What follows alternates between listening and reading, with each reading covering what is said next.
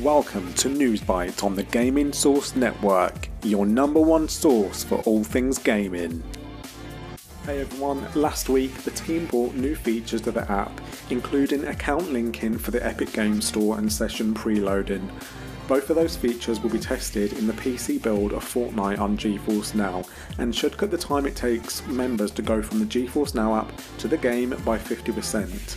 And now we're in the month of May, and what a month it's set to be for GeForce Now.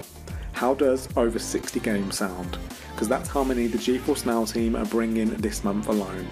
This is an epic number of games to bring, and starting this week we'll get 17 of those games added to the GFN library.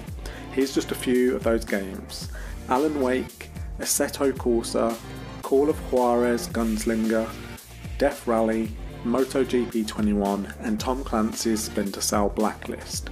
This is another great set of games that you'll be able to play via the cloud, and you can see the full list of those games on gfnsource.com, your number one source for GeForce Now news. Thanks for listening, and we'll see you in the next News Byte. Check out our social media channel at GamingSourceNet, where you can drop a like, subscribe, follow and stay up to date with the latest GeForce Now news.